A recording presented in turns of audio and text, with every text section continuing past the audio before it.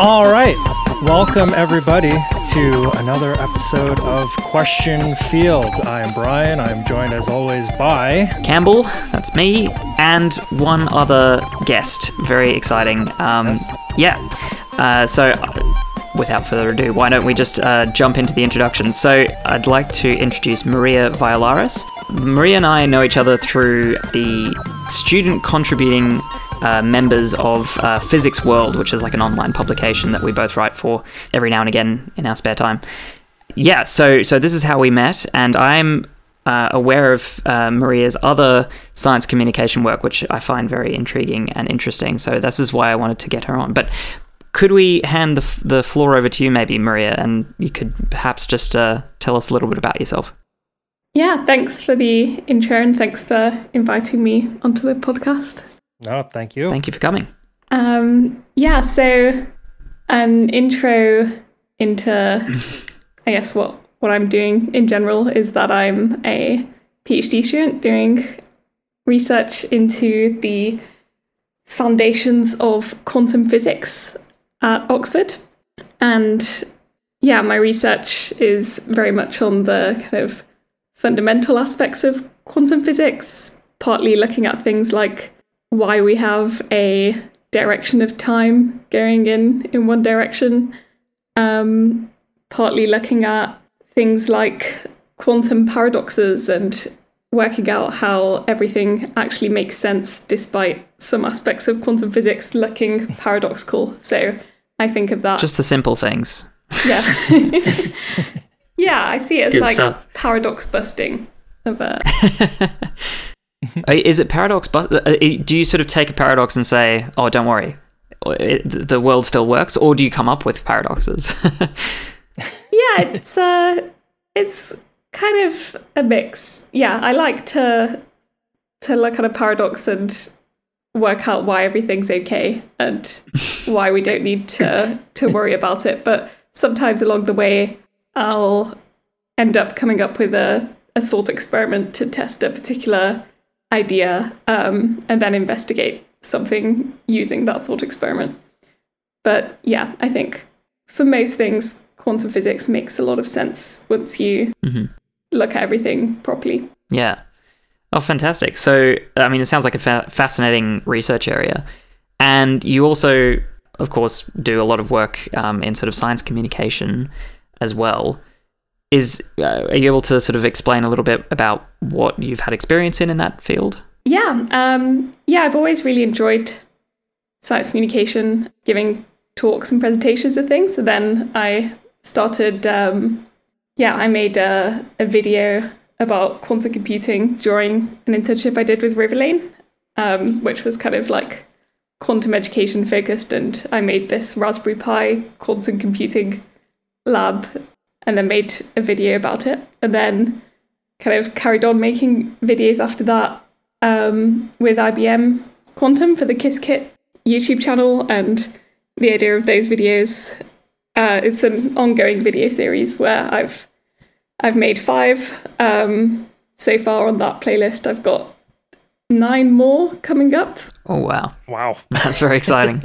Yeah, essentially doing paradox busting by taking a quantum paradox and then explaining what the thought experiment is and how to make sense of it using the ideas behind quantum computing. And yeah, that's pretty fun making those videos. Fantastic. And we will have everything in the show notes. So, Maria, whatever you want to send us that you'd like for us to share, please hit us up with that and we will get it out there. Absolutely. Yeah, so I guess the idea for this podcast, usually we sort of base the podcasts around a question, potentially one that somebody has written in. So I guess the question for today, I don't know, do you have an idea, Brian, what we're going to call this episode? It could be something like, why does quantum mechanics actually make sense despite all apparent reasons to the contrary? Campbell has a really fun time of trying to see how many words we can fit onto my little Chiron when I make our social media posts. Yeah, let's go with that one. Could end up with hundreds of words of essay with a question mark at the end. The font is just going to get smaller and smaller. Yeah, so we were hoping to speak to you, Maria, about quantum paradoxes, and the whole area of quantum mechanics obviously is sort of rife with paradoxes because, well, quote unquote paradoxes, right? Because I guess it sort of arises whenever you try and use your classical intuition to try and understand something which is inherently non-classical. So, I mean, is there a good starting point that we could jump into? So, if like your run-of-the-mill paradox that could reveal something about quantum mechanics? Yeah, probably the best starting point is the most famous quantum paradox that so many people have heard of that it's kind of become a meme in popular culture, which is Schrödinger's cat, of the cat being dead and alive at the same time. And that's often said to be a paradox because one way of saying it is that it seems like Schrödinger's cat can be dead and alive at the same time, but in everyday life we never see cats being dead and alive, and that's the idea of the paradox. Mm-hmm. So yeah, I could give a kind of summary of what the paradox is in case a listener has not come across it. Sure. That'd be great. Sure, please. Thank you. The kind of original setting of it is that we imagine having a cat in a box, and it's trapped in there with a radioactive atom which may or may not decay. And if it decays, then it will release a small hammer to smash open a vial of poison, and that will kill the cat inside the box. But if the atom doesn't decay, then the cat will stay alive because the poison will never be smashed open. And the quantum twist is that, according to quantum mechanics, the radioactive atom can be in a superposition of being decayed and not decayed, meaning that it's somehow decayed and not decayed at the same time.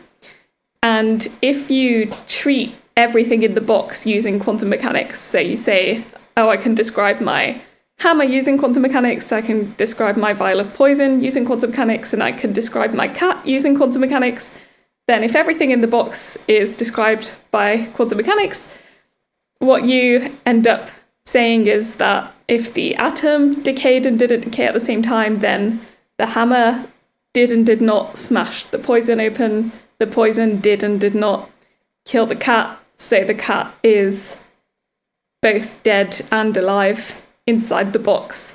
But we know that every time we actually see cats, they're dead or alive, and we never see anything be in this weird dead and alive state. And that is what Schrödinger was trying to show, the absurdity of applying quantum mechanics to large objects like cats, because it seems to lead to this phenomenon that we don't see in everyday life when dealing with objects like cats. Ironically, the sort of dissemination of this idea, the memification of Schrödinger's cat, has made it much less absurd because we're all much more used to this concept of a cat that's dead and alive now. So what's your take on it then? Do you feel like that we just have to accept that the world is quantum and that, there can be superpositions of dead and alive cats? Or do you think that there's some question mark surrounding where quantum mechanics maybe breaks down or turns into classical physics? Yeah, my take on it is that I don't think the idea of a cat being dead and alive at the same time is a paradox in itself because of the fact it's absurd. I think the paradox is, why do we never see cats being dead and alive at the same time? And that's the bit that needs explaining or resolving to make this not a paradox anymore. Mm-hmm. I think we have good explanations for why we don't see cats being dead and alive at the same time, which is the fact that, so often in explanations of quantum mechanics, people will say when an observer looks at the cat, it collapses into being either dead or alive, and that this is a kind of fundamental property of quantum mechanics, is this collapse of things from superpositions into just one state when an observer looks at it, and people kind of say that looking at it is really important somehow. Mm-hmm.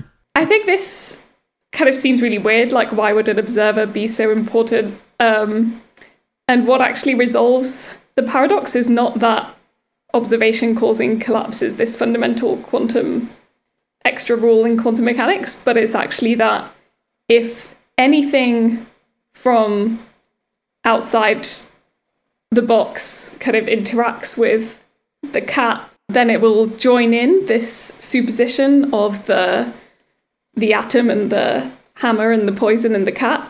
Once that happens, then the cat kind of behaves as though it's dead or alive, rather than behaving as though it's both at once. So when you can also apply this to the observer, because once an observer opens the box, they join into that superposition and there's a version of the observer seeing the cat dead and a version of the observer seeing the cat alive. But it's actually not even special to an observer. Just a single particle interacting with the cat in that box would also join in that superposition and have the same effect. So, some people don't like this idea of there being multiple copies of you seeing the cat dead and alive, but it's at least doesn't have the paradoxicalness of seeing. It has a way of explaining why we never see cats dead and alive at the same time. Sure. Yeah, so this is kind of like a many worlds interpretation kind of answer to the paradox, I guess. Is that would you say that's fair? Yeah, that's right. So the many worlds interpretation says that if we treat observers as being quantum mechanical, then they'll behave in this way where one of them will see a dead cat, one version of you will see an alive cat if you've looked inside the box, and these multiple copies of you are like kind of like multiple worlds. Although this explanation in general of treating the environment around the box as being described by quantum mechanics isn't specifically... There are other theories as well as many worlds that are consistent with this idea, and a more general way of dividing the kind of explanations for Schrödinger's cat is the ones that say that there's a collapse, so that the cat becomes kind of irreversibly fixed into being dead or alive. And then there's the ones that say there's no collapse, meaning that the cat ultimately stays being dead and alive simultaneously, even though if it doesn't look that way to the observer. And many worlds is one of those no collapse theories, and something like the Copenhagen interpretation, which says that an observer looking at a cat causes an irreversible collapse, that would be in the collapse batch of theories. Yeah, it sort of retains some of its flavor of a paradox in that it makes all of us kind of confront our assumptions about quantum mechanics a little bit.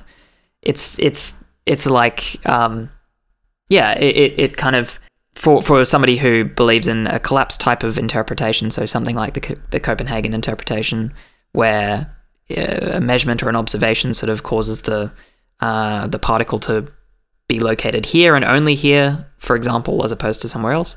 It sort of makes you confront this question of, okay, well, when does that collapse occur, and why does it occur, and that kind of thing. So, or on the other hand, if you're a fan of decoherence ideas and sort of removing the collapse from the theory, then it sort of forces you to swallow the fact that yes, you have these very crazy sounding ideas that are true according to your interpretation of the theory. Yeah, I mean, I think that in a way the Copenhagen interpretation, I mean, my personal view is that it shouldn't actually count as an interpretation, because it doesn't actually tell you like when this collapse is supposed to happen. So it doesn't, there's no definitive answer of whether the hammer can be in a superposition of having smashed the poison and not smashed it,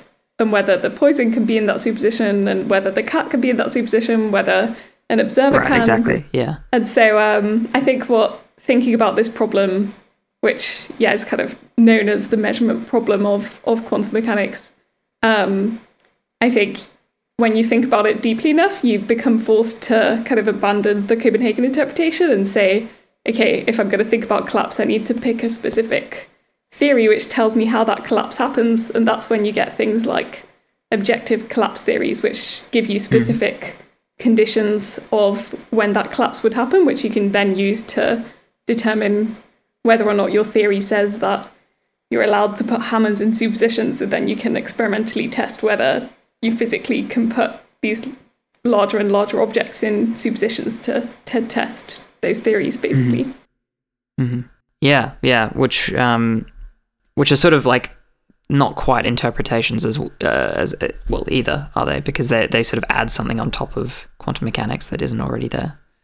Yeah, I think they're different theories rather than interpretations, but the word interpretation has kind of stuck to thinking about these ideas for historical reasons, in a way. Yeah, I guess just to defend Copenhagen a little bit, I guess it comes at the whole wave function thing from a little bit of a different point of view, right? It tends to be a little bit more epistemic in its philosophy, I think. Thinking of the wave function as describing something about our state of knowledge and what we can know about the system, as opposed to what is sort of objectively characterizing the system. So it's sort of like, well, where does the collapse happen? Where do you want it to happen? I mean, it's like you can sort of draw the line anywhere, because it's sort of about the accuracy with which we can know certain things, I think. I mean, maybe that's not a fair characterization. Yeah, I think that's the type of approach in like cubism, where it's kind of, it kind of says that you can have like knowledge of a quantum state, or that the quantum state is not a fundamental physical entity, and it's more about retrieving information about it is what is central to where collapse appears to happen. But I guess that there's this whole philosophical issue of whether you're a realist or a non-realist, and the realists would say we want theories. Our theories should describe physical reality, and that's what makes them good theories. They're like our best guesses at what physical reality is. And if you're a non-realist or using that philosophy, then that might say that we can't guess at what physical reality actually is, and we can just, I don't know, improve our predictions of how well we can predict things, for example. Right. Yeah, I think I'd probably fall into the realist camp. Yeah. I mean, I guess I think I remember reading Feynman. I could be getting this wrong. I think Feynman said something along the lines of, like, in response to this question of instrumentalism versus realism. Instrumentalism being, just something along the lines of, and I'm not a philosopher, so I'm probably going to bungle this, but something along the lines of the value, like the worth of a scientific theory is not about how well it describes some sort of objective reality. We don't have access to that. All it's good for is sort of how well it performs in providing predictions and how useful it is in some sense. And he says, well, yeah, but nobody does science from an instrumentalist motivation. Nobody says, oh, well, I'm going to study this because it's going to allow me to predict things with 10% better accuracy. That would be absurd and like horrendously depressing. So people do science because they believe that it has some bearing on objective reality and allows us to understand something about the world. Well, so now that we've warmed up a little bit with Schrodinger's cat and gotten nicely sidetracked in philosophy, should we jump into a different paradox? Yeah. Well, there's a thought experiment. It's not so much a paradox as a thought experiment related to what we were just talking about. Well, we mentioned this idea of are these different interpretations or are these different theories of quantum mechanics? And historically, it might have seemed like these were different philosophical interpretations of whether there's this irreversible collapse or whether there isn't, and that it all leads to the same predictions. And so it's a philosophical question, not a scientific question.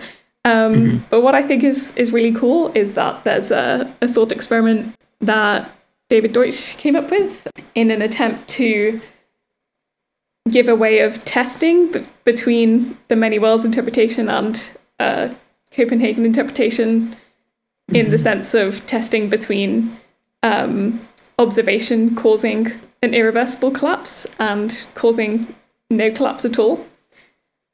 And essentially what this thought experiment rests on, just explaining it in my words, is that you imagine an observer measuring some quantum system that's in this superposition of two states. Let's say they have a quantum coin which can be in a superposition of heads and tails at the same time. Then the observer looks at the coin and observes whether it's heads or tails. They see a single outcome.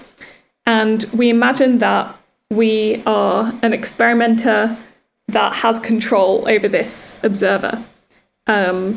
So yeah, we could imagine that you, Campbell, are in a lab flipping this quantum coin and measuring it, and then I've got access to some controls over this lab and you and the coin. Sounds like a terrifying proposition. I was going to say. Very intense. Then all you have in this room is you have a pen and paper, and you write down, once you've measured your coin, you don't write down whether you got heads or tails, but you write down, I definitely made a measurement, or I, Campbell, definitely made a measurement, and you sign it so that we know that that's you and it's your handwriting and everything, and you have this evidence on this piece of paper that you definitely made that measurement.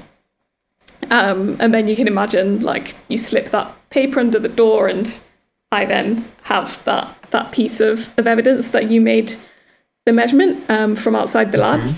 And then what I do as the controller of the experiment is I attempt to reverse your measurement of the quantum system, so of this quantum coin. And because I have full quantum control over the lab containing you and the coin. And then what happens is, if your observation did not cause the coin to irreversibly collapse, if everything was reversible, then I can successfully reverse you and the coin. And I like to imagine that the coin began like spinning clockwise, and then you measured it and saw heads or tails. And then if the reversing happens successfully, then the coin will be back to spinning clockwise. And then I can check at the end of the experiment whether the coin returned to spinning clockwise. And if it did, then I successfully reversed the measurement and everything. And that's evidence for no collapse having happened. But if you observing the coin actually irreversibly put it into either heads or tails, then what would happen is that half the time the coin would go back to clockwise, half the time it would go back to anti-clockwise, to the direction it's spinning. And then if I then check whether it's clockwise or anti-clockwise, and I repeat this lots of times, then half the time I'll get one outcome, half the time the other. And that way I can deduce that there was an irreversible collapse when you did your measurement. And so, armed with these results, if I get the same outcome each time of clockwise, then you can come out of this lab, you won't remember anything about what you measured because you've been completely reversed. But I can show you this piece of paper giving you evidence that you definitely made a measurement, and I can show you the results showing that it was reversible. I managed to reverse it. Even though your memory was erased, you still have this evidence of having made a measurement. And so this is a way of experimentally testing whether or not you actually cause a collapse or not. That sounds very intriguing. So, wow, interesting. So I guess just for some added context, quantum mechanics has these two, well, in the sort of generally kind of accepted and taught formulation of quantum mechanics, there are sort of these two modes, right? When you're not looking at things, everything evolves reversibly, and nice and smoothly, and what we call unitarily. And when you do look, when you do make a measurement, then that's when you get this irreversibility. So this is why this reversibility is very important in the thought experiment. Okay, interesting. What are your takes on it? Do you think that this is do you see any issue with this thought experiment, or are you sold? Yeah, I think the thought experiment itself is really good for being a way of distinguishing these, the idea of irreversible collapse and collapse. So, yeah, it was thought of as a way of distinguishing many worlds and Copenhagen interpretation, but more broadly, it's, distinguishes the collapse and no collapse. And I think the kind of question that comes up from this thought experiment is, well, what counts as my observer, or what does it take to actually, what would I have to do to actually do this experiment? What would I, and then the kind of most extreme version is that you'd have to, if I actually wanted to have full quantum control over Campbell, then probably the best way of doing it would be to come up with a theory of consciousness or something and create a simulation of you, and then have you running on a computer, and then so that's where the idea of a quantum computer, even though it wasn't called that at this stage, was kind of proposed through this thought experiment, because Deutsch was trying to suggest ways of how you would actually implement it would be, maybe we could use superconductors as logical equivalents of physical systems and do some kind of simulation which has to be able to behave quantum mechanically to do this, to simulate this measurement and reversing it.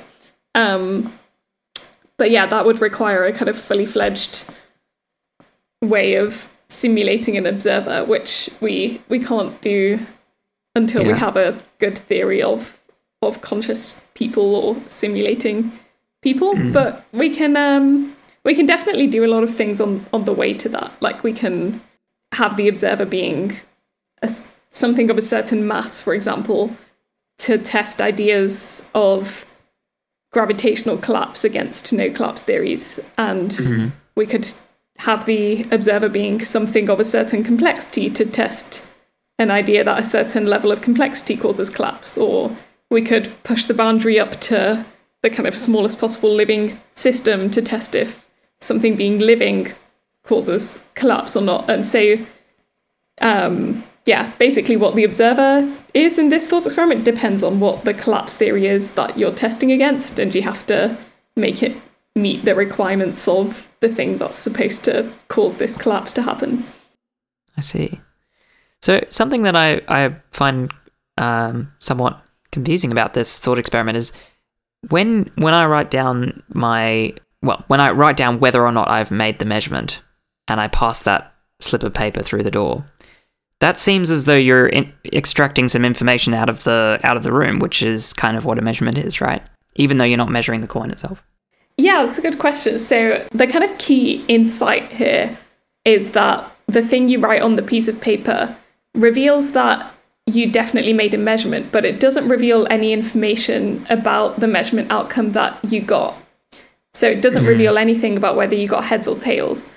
If it did reveal even the slightest bit of information about whether you got heads or tails, then this reversal, me trying to reverse the lab, reversing your measurement, wouldn't work, because I would still have a bit of that information outside the lab, and that would have essentially caused this effective apparent collapse, because that's the kind of source of decoherence, is a little bit of information leaking out of the controlled environment and not being able to take that into account anymore. So what happens in this case is that I do measure the fact that you made a measurement, and I store my evidence of that, but it doesn't interfere with reversing you doing the measurement. So I don't actually reverse everything, because if I reversed everything, then I would also reverse you writing on this piece of paper that you got this measurement. So I don't reverse the bit of you recording that you got a single outcome. But yeah, even with that piece of evidence, I can still reverse the important bit for getting the coin back to the superposition it started off in, with the heads and tails at the same time. Yeah, interesting. Yeah, so it's if there was any, like, if the result of my measurement influenced how I wrote down, yes, I made a measurement at all, then that wouldn't be possible. Sort of like this leaking of information outside of the lab. Yeah, that's right. So if it turned out that you seeing heads made you feel happy, and you feeling happy means that your handwriting is better or something, then that could actually cause some issues for this experiment. So probably a better way of doing it would be that, like, there's a button you push for heads and a button you push for tails, and it'll print out some generic thing that's not dependent on your not sensitive to slight changes in your actions. Yeah, interesting. Do you know of proposals for performing a very simplified version of this experiment, for example, in a quantum computer? Like if we take our internal observer within the lab to be like a qubit or something along those lines, is that possible, or is that too simplified? Yeah, I mean, I think we can already do a kind of qubit version of this thought experiment, and it kind of has been done, I think, with with small numbers of qubits, in the sense of putting something in superposition. Yeah, I think kind of simulations of this where the observer is a qubit have been done. And I guess the idea of my IBM video, the Qiskit video, is that, well, the idea of all the videos is that I turn the thought experiments into quantum circuits, which are a way of explaining how we run it on a quantum computer. And this particular thought experiment just needs a few qubits. I think it's 3 something, and not that many operations done on them, and it becomes quite simple to do on a quantum computer, which you can do on a simulator or on a cloud device that you can access. So people could do simulations of this at home if they feel so inclined. But I think probably the soonest one that would actually test this for a meaningful collapse theory will be with masses testing gravitational collapse. Right. Yeah, because I think everyone is convinced that qubits can be in superposition, and them kind of decohering in a very simplified way can be reversed if you've got control over everything. Yeah, exactly. We're not going to be sort of confirming or denying many worlds with 5 qubits, but yeah. Well, it would be very exciting if some sort of gravitational interaction and decoherence process was able to be reversed. Mm-hmm. Cool. Okay. Yeah. Well, what's another interesting one that you've maybe talked about elsewhere? Yeah, I can tell you about one of my favorite ones. I think one of the reasons I like this one so much is that, like, it feels kind of underrated that not that many people know about it, given how interesting of a thought experiment it is, which is the quantum bomb tester. Fantastic. Is this going to involve me in a lab again, but am I going to be blown up this time? Yeah, that's a good idea. Let's have you as the experimenter again, dealing with the bombs. Yeah, so you can imagine that I give you a box which may or may not have a bomb inside. And this potential bomb is sensitive to a single photon. So if a single photon or any single particle of anything interacts with it, then it will explode. And your challenge is to work out whether or not there is a bomb in the box without the bomb exploding. Certainly seems impossible. Yeah, so if in your lab you only have classical equipment or you only have knowledge of classical physics, then unfortunately there is no way for you to figure out whether there's a bomb in the box without it exploding, because even if, like, you could imagine trying to bounce something, throwing something into the box and seeing if it bounces off or not. But even if you do that with a single photon and see if the photon comes back to you or not, then it would trigger this bomb to explode if it was there. So there's absolutely no way of working out if it's there without it exploding, if it is there. That's right, I didn't need to know anyway. Not that fast. But there's clearly a quantum method that does a bit better. Yeah, so the cool thing is that there is a quantum method of doing a lot better, which is that all you need is a photon and a beam splitter, which is it's like a half-silvered mirror. So if you send a photon, a single particle of light, through a beam splitter, then it will split into an equal superposition of being reflected and going straight through. So it goes into this state of being in these two pathways at the same time of being reflected and transmitted through the beam splitter. So you're actually going to need two of those and two mirrors and two detectors as well. And then what you do is kind of hard to explain without a diagram, but the perennial challenge of this podcast. Yeah. Yeah, I've never had to explain this audio only, but have a go.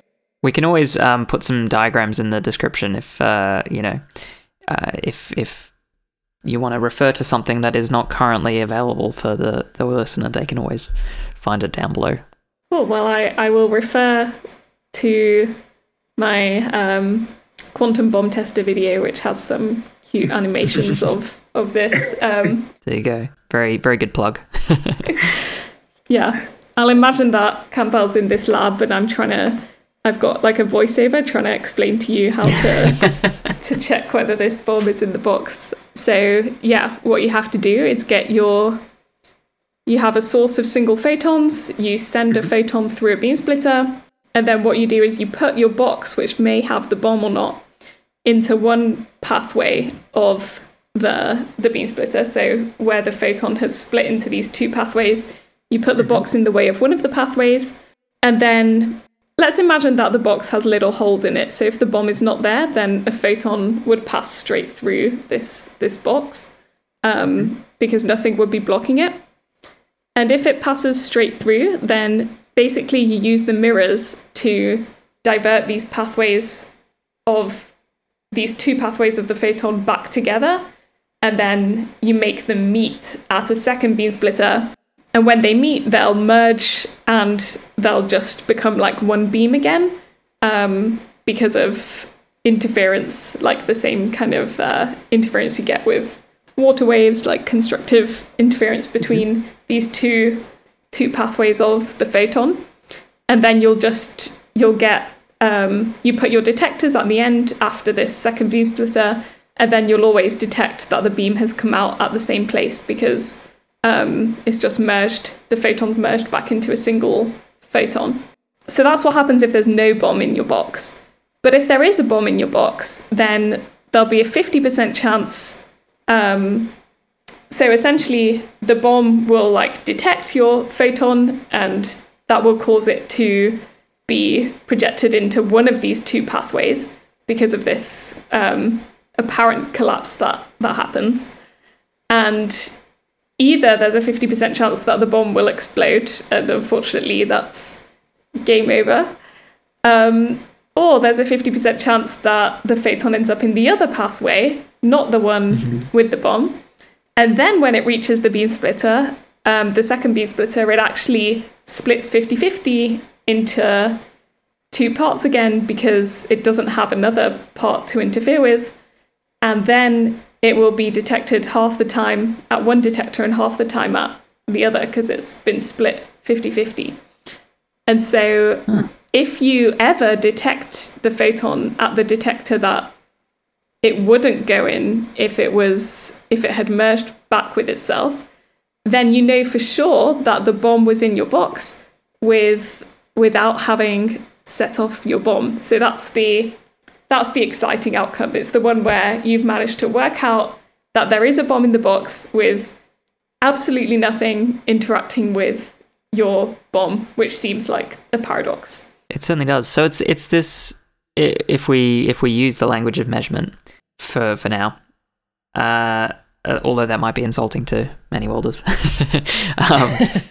So it's this sort of measurement that has collapsed the location of the photon to the other arm of the beam, which doesn't include this bomb-containing box. It's sort of this like, it seems like there's no interaction, but it was sort of like in one branch of the wave function that was where the interaction occurred, and the interaction sort of produced this measurement, which then collapsed the state of the photon to now only be going in this like right-hand arm, for example, of the beam. Super interesting.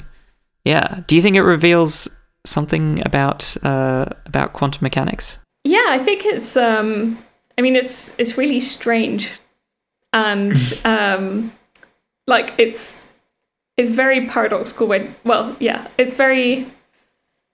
there's some ambiguity about the word paradoxical of whether you use it when something is like literally inconsistent or whether something just seems really weird. Yeah. I think this definitely seems really weird, like the idea that you can work out something is there with nothing interacting with it.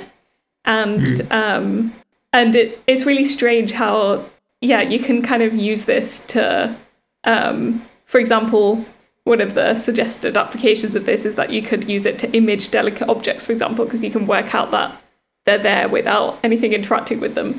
And it's really weird that you can do that. And what's quite cool about this paper is that, so it was proposed by Elitzur and Weidmann, two physicists, and Weidmann, I think it was coming from Weidmann that there was a suggestion in the paper that this was that this really is paradoxical, the idea of detecting the bomb with absolutely nothing interacting with it, and that actually this thought experiment is evidence for a many worlds interpretation, because there must be, if you're in a world where the photon hasn't interacted with the bomb, then there must be another branch in the universe where the photon did interact with the bomb or was absorbed by it and caused it to explode, and that has to have physically happened somewhere in the universe in order to explain how you're able to get any information about the bomb without having interacted with it, because it would have exploded if a single photon interacted with it. So like whether or not you find that convincing, I find it very cool that that this thought experiment can provoke such a kind of intense conclusion, in that this may be like a genuine paradox with collapse theories by some arguments. Yeah, I think that, to me, that argument suggesting that this is a paradox seems to kind of, as we warned before, it seems to rely a little too much on classical reasoning. You know, you can either send a photon to interact with the bomb, or you can't, right? Whereas it's like we wouldn't be particularly surprised if we just, like, you know, sent this photon off on a beam splitter and put the bomb in the way of one of those parts and not in the way of the other one. You know, we would say, well, there's like this 50-50 chance, but I guess it's, to me it seems like, well, there's no paradox, right? Because it's just that's the way that quantum mechanics works, and if we try and use our classical intuition again, then we run into problems. But I don't know, it is fascinating. Yeah, I think the essence of the strangeness is that, I guess the question posed is like, if I have this object and I've somehow retrieved information about it, but I haven't affected that object at all, then that's the kind of the root of what seems paradoxical. Like, how could you retrieve information about it with absolutely no effect on it? But I see what you're saying, that it seems like, okay, well, that's just what quantum mechanics says. Yeah, no, but it does still feel, as you're saying, it does feel paradoxical. Yeah. It's just difficult to know to what extent we should trust our intuitions when it comes to these like paradoxes. Yeah, I mean, this idea of the interaction-free, so it's kind of known as interaction-free measurement, and it leads to some strange things when applied to other. It's been kind of extended to this. For example, there's counterfactual quantum communication, where the idea is that, let's say we have like Campbell and Brian are trying to communicate using a. The idea is that you might be able to communicate just by having the possibility of sending a photon from Campbell to Brian, but not actually having to physically send it, by using a similar idea of like, somehow it can be arranged that you never actually need to send that photon physically through, as long as there's the potential for sending it. School children everywhere trying to avoid their homework just perked up. There's the possibility that you can do your homework that's just as good as already doing it. Yeah. This is one of those topics where there's like paper after paper responding to each other on different sides of this topic, because one paper will be out saying like, this isn't real counterfactual communication because there's some little trace of the photon somewhere, and then the next paper will come out saying, actually, there's no trace of the photon, and then they'll kind of argue about what counts as having a small trace of the photon, and whether it's really this bomb tester style thing going on. So it's all a bit messy, but ultimately the idea is that if this is fully possible, then you might be able to like send a message with nothing, no one eavesdropping on your message, because if there's no photon for them to capture, then they can't hear what you're saying or intercept what you're saying. So I think it's a conceptually cool idea, but I'm not well versed on the details. There seems to be something that maybe links this with the previous thought experiment, which maybe I am going to misrepresent one or both of them by trying to draw this link. But you know, in the bomb tester case, there's this sort of there's this superposition, right? And in one branch of the wave function, a measurement occurs, whereas in the other one, no measurement occurs. And the sort of result of that in some way is that you can somehow sort of perform a measurement without having to actually perform the measurement. And in the other one, it's like we've got this quantum object, which is the observer in the lab, along with their quantum coin. And the quantum object sort of performs a measurement and then gets some information back without communicating that to the outside world. So it's sort of like this you know, it feels like this kind of boundary between measurements being fully classical and, you know, destroying the quantum nature of the system, and measurements being just another quantum interaction where, you know, we can think of one particle sort of measuring, quote unquote, another particle by just sort of interacting with each other, but they still are describable with quantum mechanics.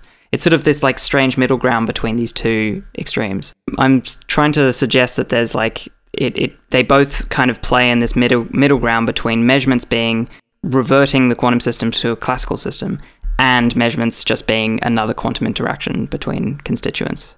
Yeah, I think that this point is at the core of like almost every quantum paradox that we tend to think of, or the kind of well-known thought experiments that are around in quantum mechanics. And I kind of had that realization as I was yeah, like I said, I have 9 paradox videos upcoming, and I made 5, and I just kind of realized as I was writing all these scripts, like, I'm literally doing the same thing in every video, which is saying, like, they're all in very different contexts, all kinds of different situations, but ultimately almost every one of them comes down to saying, look, if we treat the measurement device as a quantum system and treat the measurement as a quantum interaction, then everything's fine. And this happens in lots of different contexts, like the Schrodinger's cat example, this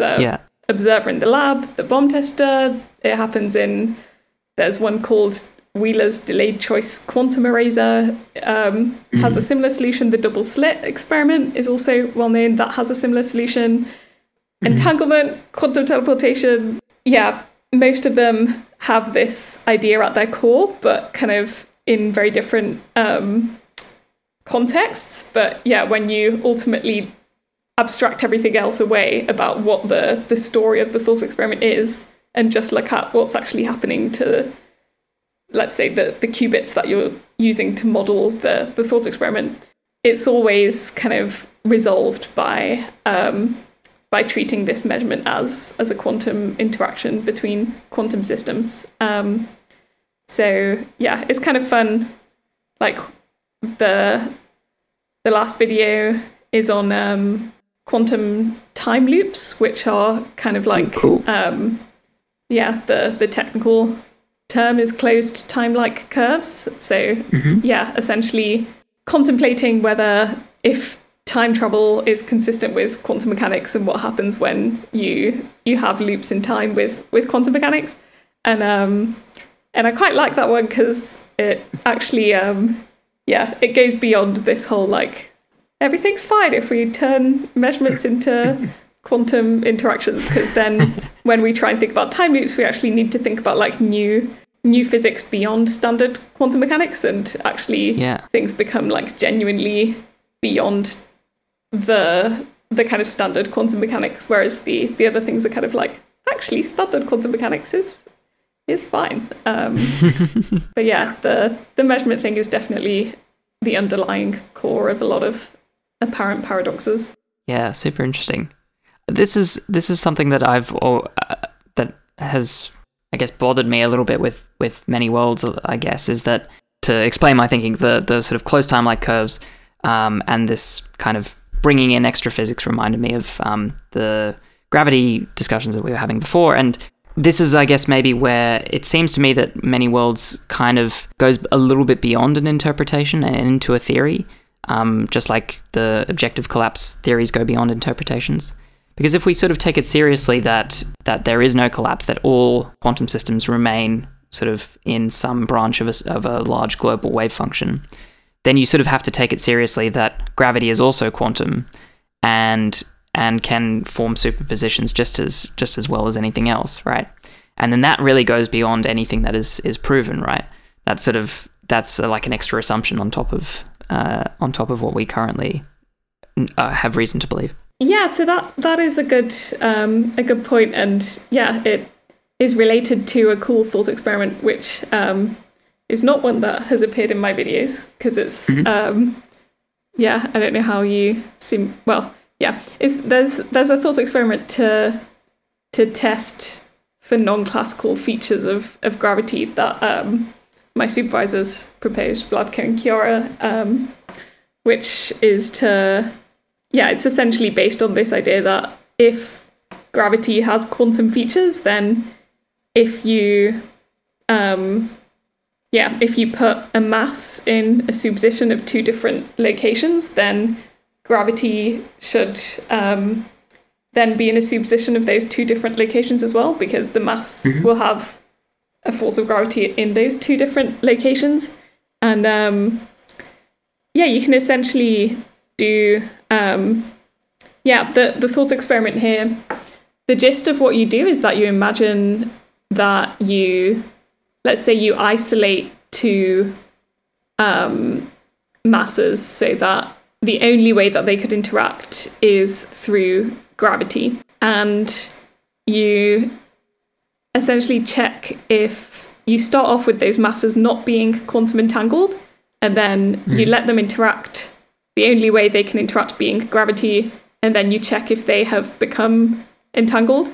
And if they've become entangled, then the only way they could have interacted was by gravity. And from that, you can argue that you can prove that gravity must have some non-classical features in order to enable that entanglement to be generated between the two masses. So that's a really cool thought experiment for testing between these kind of proposals for gravity between the non-classical gravity ones and the classical gravity. Yeah, so I mean, maybe at some point in the near to medium future, we might be able to test these claims. Yeah, there's lots of people trying to work on kind of scoping out what these experiments would take to physically implement them, which would be really cool.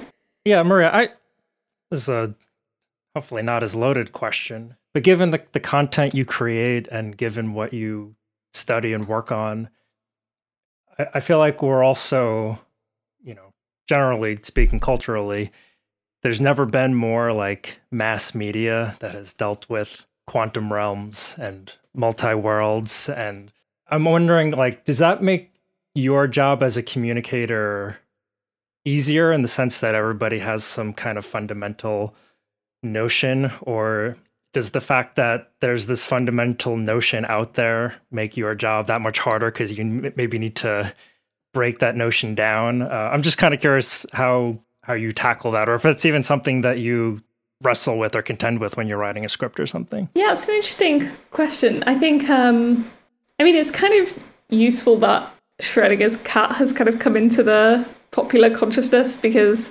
I like to use it as a way of kind of introducing what I'm going to say, because I could be like, have you heard of Schrödinger's cat? Like, that's what I'm working on. Like, I describe it as like more complicated versions of Schrödinger's cat, and then I can expand into as much detail as that person is interested to hear about. So that's kind of useful as a starting point, because I feel like starting with like, did you know that things can be in two places at once can be like really strange for someone who's not heard of that notion at all. And also quite boring for you to have to explain every time.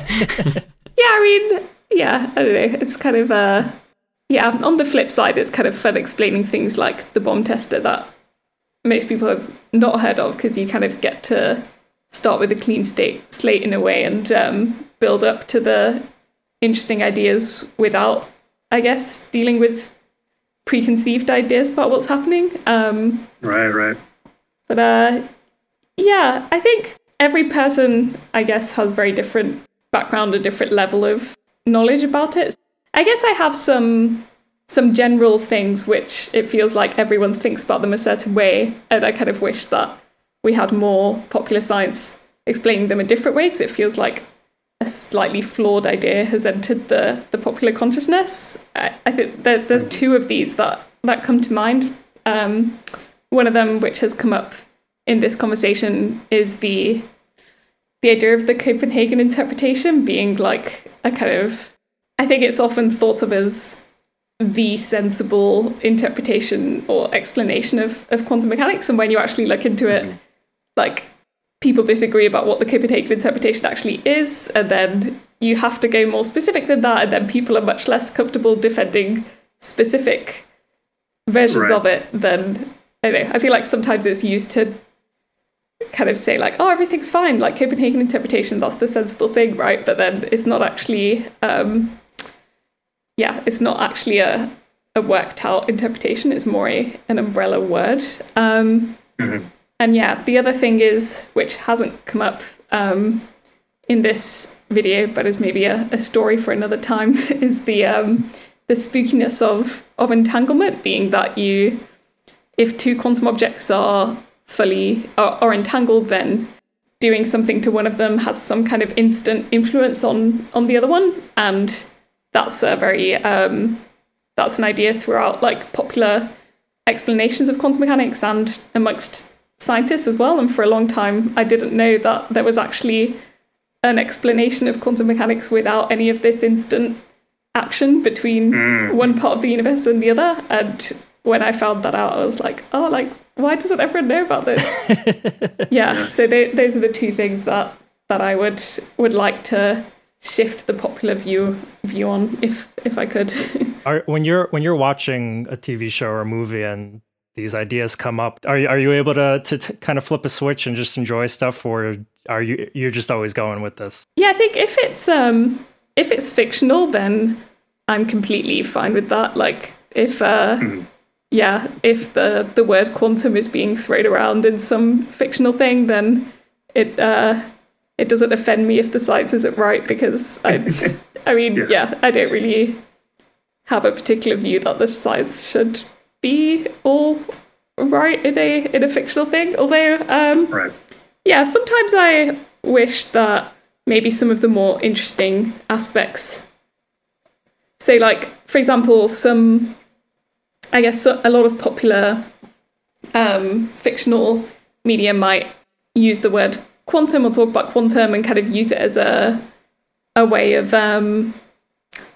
either maybe talking about a really fast computer that just does the same things that a classical computer does, but it's like super fast or something, and they'll say it's quantum, or they'll use it as a way of having like many worlds in the story. But I kind of feel like the idea of many worlds isn't it's not like the characteristic thing of quantum mechanics, because you can also get that from lots of theories of cosmology. There are lots of theories of many worlds, and there are kind of ways that many worlds... people have been thinking about the idea of many worlds for a very long time, long before quantum mechanics, and I kind of feel like if you're going to draw on quantum mechanics as inspiration for fiction, there are probably cooler things you can do with it. Sounds like a challenge. You're challenging the creative community. That's a very good point. Yeah, there's a few creative quantum competitions out there, like the quantum shorts that CQT in Singapore run. I think it alternates between a story and a video based on quantum fiction. I think, people get creative with quantum things in those, which is fun. That sounds very cool. Brian, your question made me remember watching Avengers Endgame in cinemas a few years ago, because I was just thinking, well, it can actually, being familiar with some commonly used terms can make, popular media even more entertaining, because in that movie they say something like, I think they throw around the word EPR paradox at one point, which is, that's a thing. Don't know what it has to do with time travel, but and then at some point they say, oh, we have to work out the eigenvalue of the Mobius strip, which is the most hilarious combination of words I've ever heard. It's like, what does that mean? Just some funny, some mathsy sounding words they throw in. Anyway, but sorry to derail. Yeah, well, thank you very much for joining, Maria. Yes, thank you so much. I'm very much looking forward to seeing those 9 extra Paradox videos. I'll be keeping a keen eye out for those. Oh, yeah, thanks for the fun discussion. Yeah. Cool. Well, we will, I'll hand over to Brian to wrap it up. Well, yeah, thank you everybody once again for listening. As always, thank you everybody that has reviewed. Thank you everybody that has left a star rating on your podcast app. Recently, we got an email that Campbell is among the top 20 physics podcast in Australia, podcasting physicists. Yeah. Thank you so much. So congratulations, Campbell. Let's get him in the top 10, everybody. Maria, anytime you want to come back and just give the world a piece of your mind on the direction of time or any other thought experiments that come your way, we are your stage. So thank you very much. You're welcome back anytime. Campbell, thank you as always, and especially for shouldering a lot of this one. Although I was piqued by the idea of being the sole host with this quantum bomb test, but so in some other worlds, it's all mine. But in this one, Campbell remains my co-host. So thank you. We will catch you next time, everybody, here on Question Field.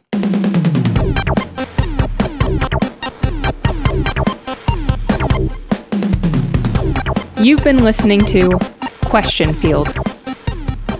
Question Field is a Gain Media production and is produced by its hosts Campbell McLaughlin and Brian Buchanan.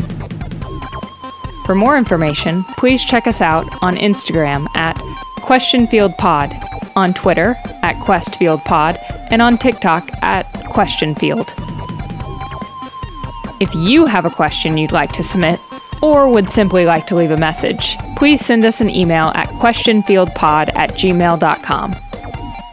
Recently, the James Webb Telescope discovered 5 new stars located in the review section of your favorite podcast app. Thank you for listening.